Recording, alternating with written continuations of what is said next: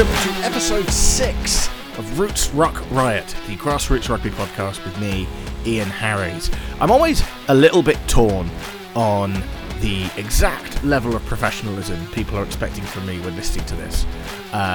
So I'm going to apologise now. I don't know what the sound quality is going to be like on the intro and outro to this, because I'm currently away and I'm recording this while holding my microphone hunched over in the corner of what can only be described as kind of like a shitty student accommodation room. So I apologise, because today's club deserve better than that.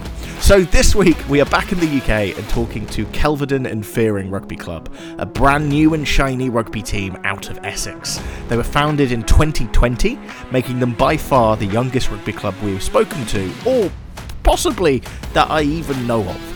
We talk about their for the players, by the players ethos, how to set up a rugby club, and the importance of National Joe Marler Day.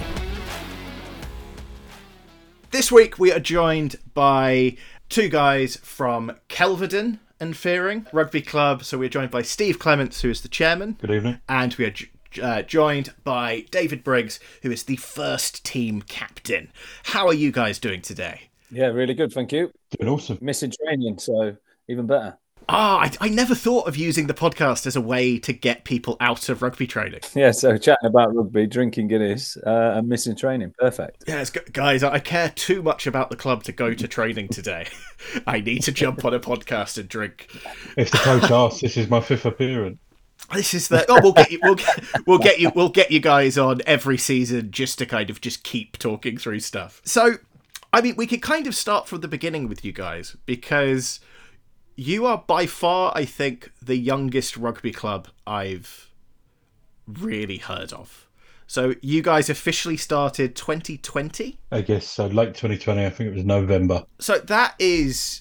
It sounds weird, but I forget that rugby clubs are a thing you can start. Like, they've always felt like... I play for a team which used to be, like, well, as with, I'm sure, a load of rugby teams, used to be like a school side that has now developed into kind of an old boys team that has then developed into something else. So what's kind of the story there? Like, how do you... I mean, very broad, open-ended question. How do you start a rugby club? With lots of questions, if I'm honest. I had to speak to a hell of a lot of people a hell of a lot of time to even understand the process. And I'm pretty sure a lot of them had to go away and ask their own questions, because it's not something that's done every season. Yeah, they've asked how to start one and we've all forgotten. Yeah, basically, yes. So where did it come from? Like, why did this start? So there was a group of us in the beginning, and it was always a bit of a running joke. I lived in Kelvedon. We all played locally, and there was always a joke about, Kelvedon Rugby Club, we'll all go over there.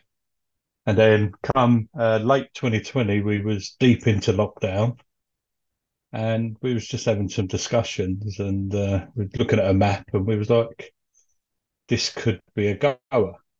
Shall we give it a go? And roll on, I think 3 months later, and we was officially in the process with the RFU of writing our club constitution and becoming an incorporated company to tick all the boxes. And then we rolled to April 21 was the first time we was allowed out of lockdown. And we said, let's have a training session. We'd been pushing a lot of social media. And I will be totally honest, as I was setting up the cones on our first session, and there was the 7 of us, the inaugural committee, I thought we was going to be the only ones there. And we ended up with 37 players. 37? In our first ever session. We had 37 guys running around. And it was a really good session. And the rest is, as they say, history. So during lockdown, I think they tapped into a market, because I was one of those people where I'd played previously and then had family and kids and work commitments. And then lockdown hit and you're considering your life choices at home with young children and not allowed to do the things you massively enjoy, running around in a field with 30 blokes on a Saturday. And it popped up and it was down the road, and it sparked something inside, I think, quite a lot of fellas and people then that were considering maybe trying something new. And obviously the locality helped. And 37 random fellas turned up and we had a good giggle. I think timing is key. It's there was some people that were still playing or had recently played prior to lockdown, and it was that everyone's assessing their future, and it's, can I drive an hour to go and play rugby and drive an hour back when there's a team on my doorstep? And yeah, we have 37. I think 35 actually signed up to play our first year, and of those, 19 had never played adult rugby. And a good portion of them had never played any rugby in their life. So is it just there wasn't kind of any club? I think you kind of mentioned it there, Dave. Was there just nothing nearby and you were kind of filling a void there? Or was it there used to be a club and now there wasn't, and then you guys came around? For me, it was that a lot of the local clubs, and no disregard to any of them, are well-established clubs. And with getting back into rugby, you not doubt yourself, but you don't want to go join a massive club at mid-30s and you just, I don't know, maybe you do doubt yourself a little bit. And then I think that spark of, well, this is brand new. I'd love to be part of this journey. Let's see what it's all about. Let's give it a go. So yeah, that was a big sort of deciding factor for me. I was thinking of going locally, and then, yeah, this popped up and you're like, yeah, it sounds fresh. It sounds new. It sounds fun. Yeah, I think a lot of people are in the same boat with that, of if you haven't played for a while, you don't, if the option is having to take it very, very seriously or talking yourself out of it, a lot of people I think can kind of talk themselves out of it. So I'm guessing it is, do you feel like people felt like they had more of an impact in kind of shaping who you guys were? So one of the things that we pushed right from the start on social media, so I will say, before our first training session, during lockdown, we had a lot of online socials. Yeah. So we had Six Nations viewing parties and but lots of excuses to drink on Zoom was essentially what we did. So there was a social air around us. But our main ethos that we pushed from day one was for the players, by the players. And that was kind of breaking away from the norm of you've got this committee locked in a dark room that make decisions about the people on the pitch without very much interaction between them. And I know that's not the case at every club, but we started from the beginning. It was like, if you come to us, you will have a say. And a lot of the decisions we made, especially in the early days, from what's our club logo going to look like, what are our colours going to be, all went to a vote to everyone. And it was a very democratic process of even club ties. There was a 2-week voting period for what tie should we have. I didn't even think of there is so much I've taken for granted that we already have without having to start from square one with it. So I saw I think it's on your socials, kind of the for the players, by the players kind of approach. We won't name names, but even if it's not every club, that's very, I think, the stereotype, at least, of what a rugby committee kind of looks like. I think that's one of the reasons why I joined as well, is that you don't want to join a well-established club and you worry that face might not fit, or you don't have all the gear and you haven't got that old school blazer and like, oh, yeah, who's this new guy? And he's got a bit of a twang in his voice. And it was all new, so you couldn't not fit in. Yeah, that is fascinating. So was it literally every decision? So I know you guys. So would the first season have been 2021? Yes. That you guys would have played? We had our first game in, I want to say, end of May 2021. And we joined the Essex Merit Leagues in September 21 for our inaugural season. Yeah, but even before that, the vote went out for what days people would prefer to train on. Yeah. Simple like that. And then, so how did the first season go? Was there also like a vote on what level you guys would play at, or was the assumption always kind of merit tables if you had that many people who hadn't played before? Speaking with the RFU, we was always, as a new team, going to go into the Merit Leagues. Okay. And they put us in Merit 6, which is in Essex, is the bottom league. We actually had a very good season. We finished the league unbeaten. Oh, And with nice. friendlies, we played 22, won 21, and drew against an upper league club in a friendly. I mean, that could well mean that for at least a season you were the most successful rugby club ever. I 100% said that on WhatsApp at least once. Like, yeah, there can't be many. Like, don't get me wrong, All Blacks are great and everything, but they'd lost a game. You know, there's There is have at been least some comparisons made between us and the All Blacks at times. You know? they wish they could have the record you Yeah. guys did. 100%. And like you said, so I mean, that's obviously very impressive anyway, but especially with, I mean, you said the amount of people who hadn't played rugby before that were kind of drawn to you guys. So I'm assuming there was then promotion and then campaign 2. Our second season, we were promoted to Merit 4, and there was then some dropped out of Merit 3, just with clubs shuffling around. Yeah. And we approached the league. The travelling was actually better for us in the upper league. So we spoke with the players and we put forward and we said that we'd jump up to Merit 3. And we had another good year. We didn't go unbeaten, unfortunately, but we came second in the league. And we also won the Merit Cup for our division. So, again, a strong showing from the new team. Yeah, brand new team, yeah. Yeah, I mean, and finishing first the first year, second Yeah. the second year, again, isn't taking away from the fact it's basically the All Blacks. And then I think you guys have now made another jump up. Yes, so this summer we had a players' meeting with a full paper-based vote. We went very old school. We had people write their choices down of whether we stayed in the Merits or we jumped into the full RFU league structure. And we're now a member of Essex Counties 2 North. Fancy.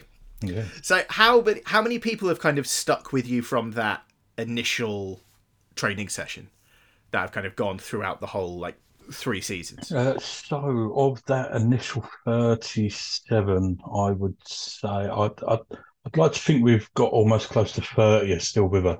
Yeah, I'd say easy. If the ones that dropped out are generally due to sort of newborns and or relocating. We've had in all of our games since inception, we've had 70 players play for us, and we've currently got 51 registered players. That is crazy, isn't it? Yes. And comparing that to worried it would just be you 7 at the first training session. Yeah, it's a full-time job in itself, which no one really told me when I said that I'd be chairman, but I'm loving every minute of it at the moment. Yeah, you just wanted to play rugby, and Yeah. that's admirable, and you've accidentally got a job. Yes. So with, I mean, I think you kind of touched on this, especially kind of Dave, I think, with what you were saying before. But obviously going from 0 players to 50 plus registered players in the space of 3 years for any club is insane. You mentioned in terms of kind of why people joined, there being kind of like, I think, tapping into something was kind of the phrase mentioned. I don't miss them, but I do look fondly back on the COVID era online socials. So you kind of got the social stuff established far before the actual rugby side of it. So what do you think's actually kind of kept people playing for you guys? What is it about Kelvedon and Feering that has people staying and people joining? So for me, it's like there is a massive sort of push on the social side of it. So we have obviously your Christmases and things like that and your normal stuff, but we also just even have pizza nights where people can just catch up with each other and just have a chat. The social sides after games are all about fun, not about the old uni, old school, putting someone in a bin and stripping them naked. It's about just total inclusivity. Everyone's got a smile on their face. Everyone's got a colander on their head. Just something daft, something stupid, but it doesn't sort of alienate people or make them think, oh no, I don't want to be part of that. And also then considering like the community aspect. So what do we look like from somebody else in that bar or in that cricket club or out on the streets. So I think that's just social side is a massive element. The inclusivity, like I mentioned, is huge, and just being like a massive family. So everyone feels involved. You're involved from the outset because you've got a choice in what club colours we're going to play in, or what league we're going to play in, what night we're going to train in.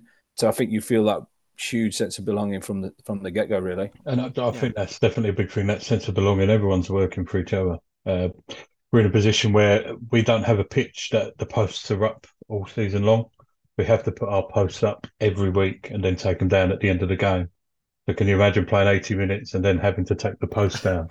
But the players are given their jobs before the game. They show up before they get changed. They're out there putting the posts up, putting the corner flags out, putting the banners up for the sponsors, and then they're happy taking them down again. And then we all go in the bar and we have a good time. And we've really, I think, a good thing about starting a club from scratch is you can take some of the old traditions and make them new traditions. I guess, as Dave said, we're not going to have someone up on the table with all his clothes off, but we can do other things that are just as fun and less graphic. And one of the big ones we've had over the last 2 seasons, and I've been inundated with messages this week asking when this season will be, is we do National Joe Marler Day.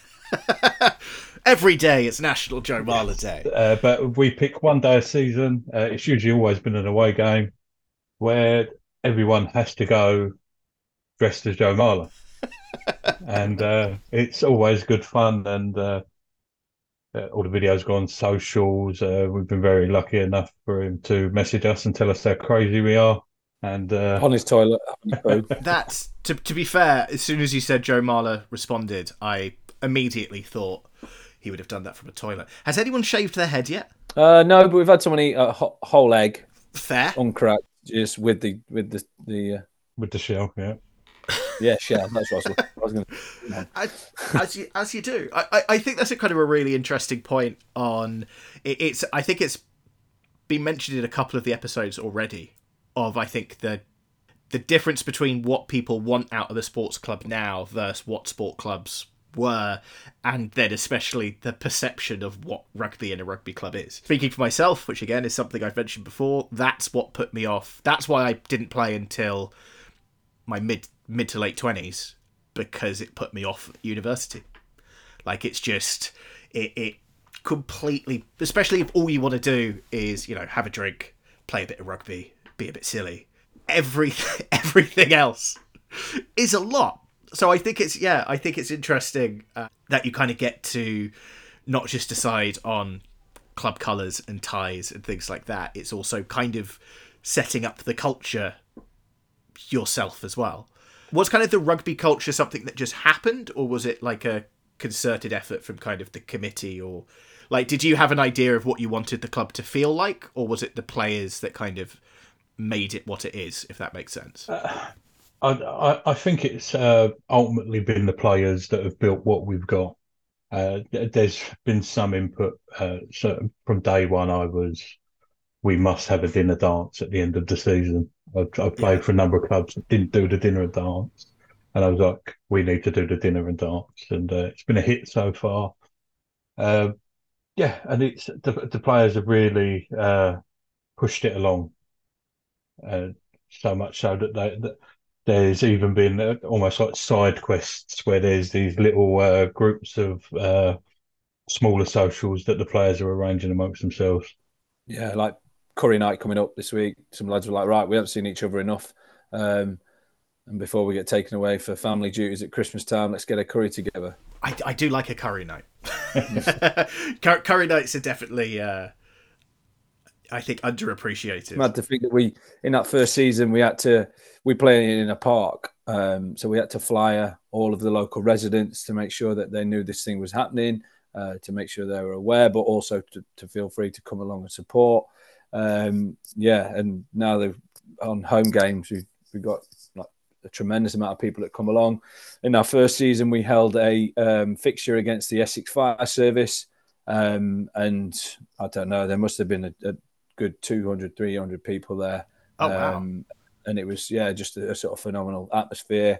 and we beat them in the last sort of 10 seconds. 30 seconds. Yeah, 10 seconds to remain that unbeaten season. But it just created that part of the community as well. And we do a lot of, as a committee, we have a lot of conversations with our local parish council, with the cricket club, with the playing fields committee, just ensuring that we're listening to the locals.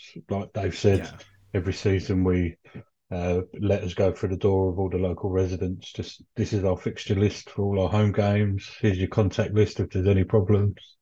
The ball comes flying over the fence and hits your plant pot. Here's who to ring, and we will sort it. Yeah, this is the fly halves details. It's going to have been him.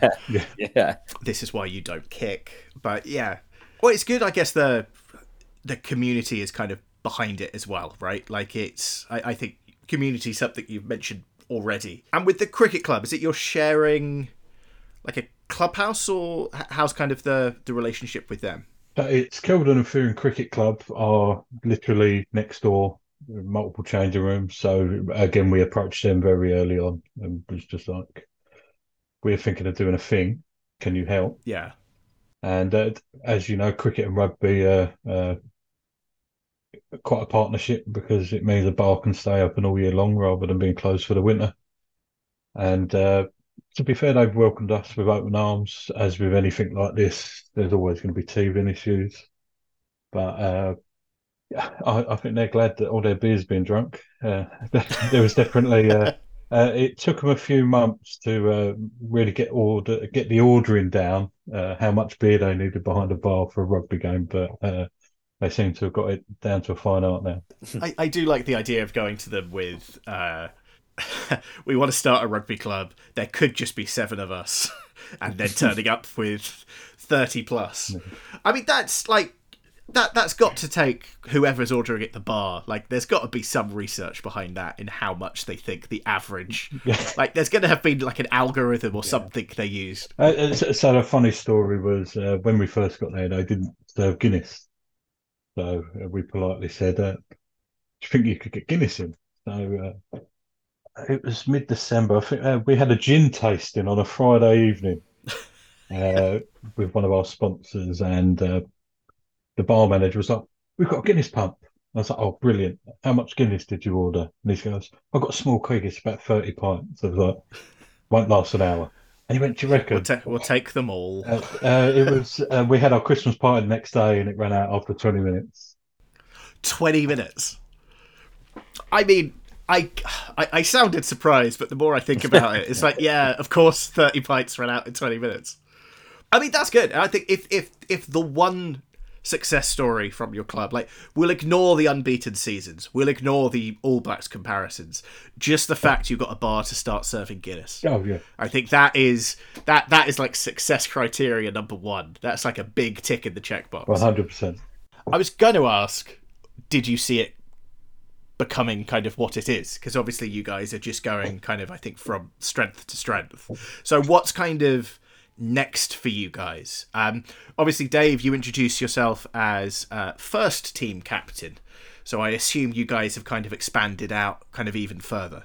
So yeah, because we got so many players that have never played before, and we've made our way up the leagues quite quickly. So 7 league promotions in like 2 years.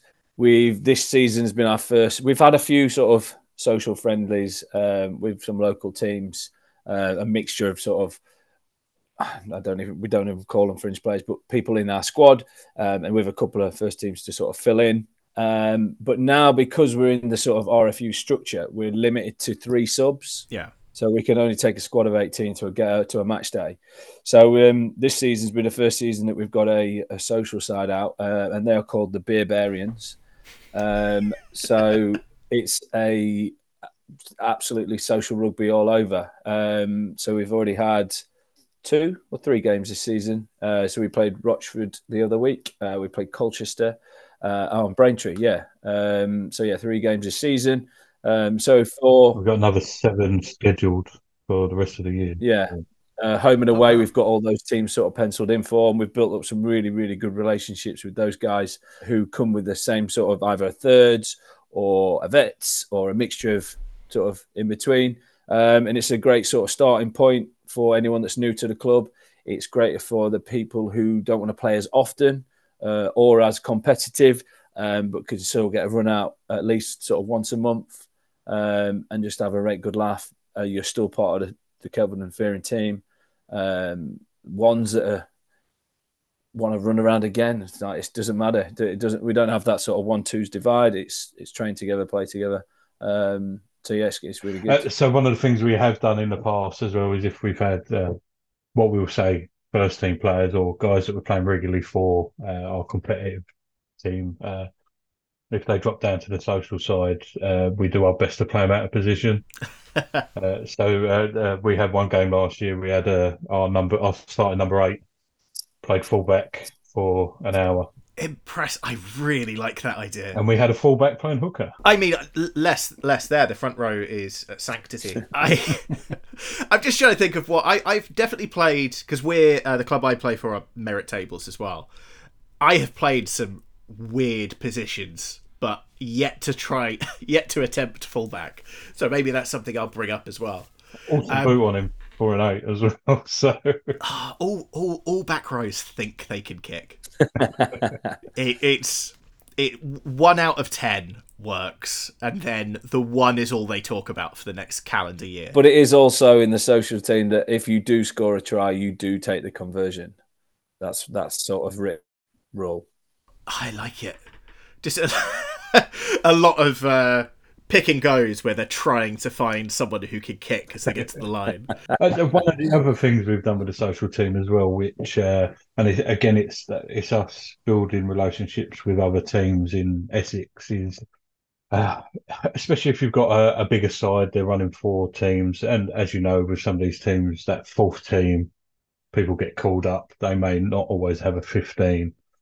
So we've got discussions ongoing between coaching teams where player sharing. So if they're short, we get a lot of WhatsApp messages. It's like, if you guys haven't got a game, we need 5 players. And conversely, if we wanted some help, we'd call one of these up.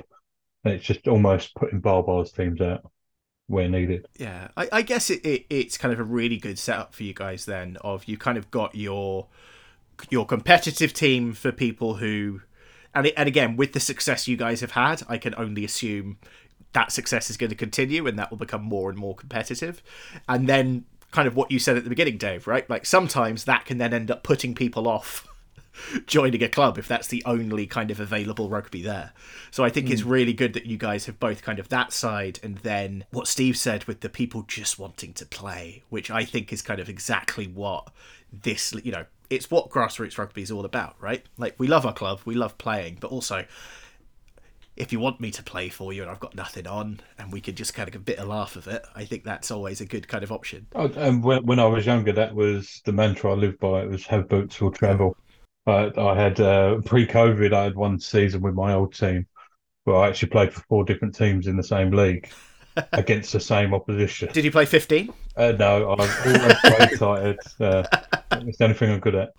Cool. Yeah, I love...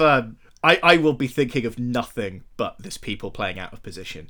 And I also love the idea of the Beerbarians, but not being a social side, but still called the Beerbarians. So that kind of brings us to the end today. And at the end of every episode, we ask the same 2 questions. So you'll both get to answer. So first of all, what would your message be to any future players looking to join Kelvedon and Feering Rugby Club? Don't be shy, give it a try. And yeah, just join the family. And I'd probably say it's you'll never find a more social club. And a little mantra that I shared in the first season was win or lose with booze. It's about having fun rather than winning games. Winning games is always a nice thing, but we're there to have fun. That's our hobby. Don't take it too seriously. You also said lose or win, we're on the gin. Well, what about the one tie you had? What was that? Yeah, we all just have to go home if there's a draw. I love the... we, on episode 1, I mentioned very similar of... I don't necessarily care about the result of the game as long as I know that I played well and did everything that I could kind of do in it. And And I love the fact that you guys think the same when you were undefeated for a season. Like, results don't matter, but yes, we did win everything. And the final question, which I'm going to put a little bit of a spin on this one, just for you guys. So there's going to be an extra level. So usually we ask people, which professional rugby player would you like to join your club? But for you guys, the caveat is they have to play out of position. So which professional rugby player and which position would you want them to play? Joe Marler, and he can play anywhere he wants. Joe Marler at 10. Yeah, I'm going Joe Marler. On the wing, supporting our edge forward. Because the two team trains running down the sideline for a 15 or a 14 or 11 is not going to be much fun. Imagine turning up for a social game of rugby. You're on the wing, you look up and Joe Marler is out there hugging the sideline. That is a mental image that is going to stay with me for a while. So, David, Steve, thank you so much for joining today. We really appreciate it. Thank you for having me. Thank you very much. Thank you for listening to this episode, and thank you to Steve and Dave for joining us. You can find them on Instagram at Kelvedon and Feering Rugby Club and on YouTube at Kelvedon and Feering RUFC, where they have, among other things, full match videos. They have also formed a partnership with Heads to Minds, a mental health charity who we strongly recommend you look into, and I'll include a link to in the episode notes of this episode. Since recording this, I have thought about nothing but which player I would want to play for my club if they had to play out of position, and I've been torn between Ken Owens at 8, which is something I have actually seen, or Faletau at 12, which I think could be insane. So stay tuned for those decisions. I will be thinking about them an unhealthy amount. Roots Rock Riot was brought to you in association with Ickenham Rugby Club and is a podcast nobody asked for. You can find Roots Rock Riot on Instagram at Roots Rock Riot, and if you want your club involved, please drop us a message there or email us at rootsrockriotpodcast@gmail.com. We don't care the size of your club, we don't care where you play, we don't care what country you're based out of. All we care about is the fact that you want to talk about rugby. Next week, we are going south to talk to our first ladies team of the series, the incredibly named Portsmouth Valkyries.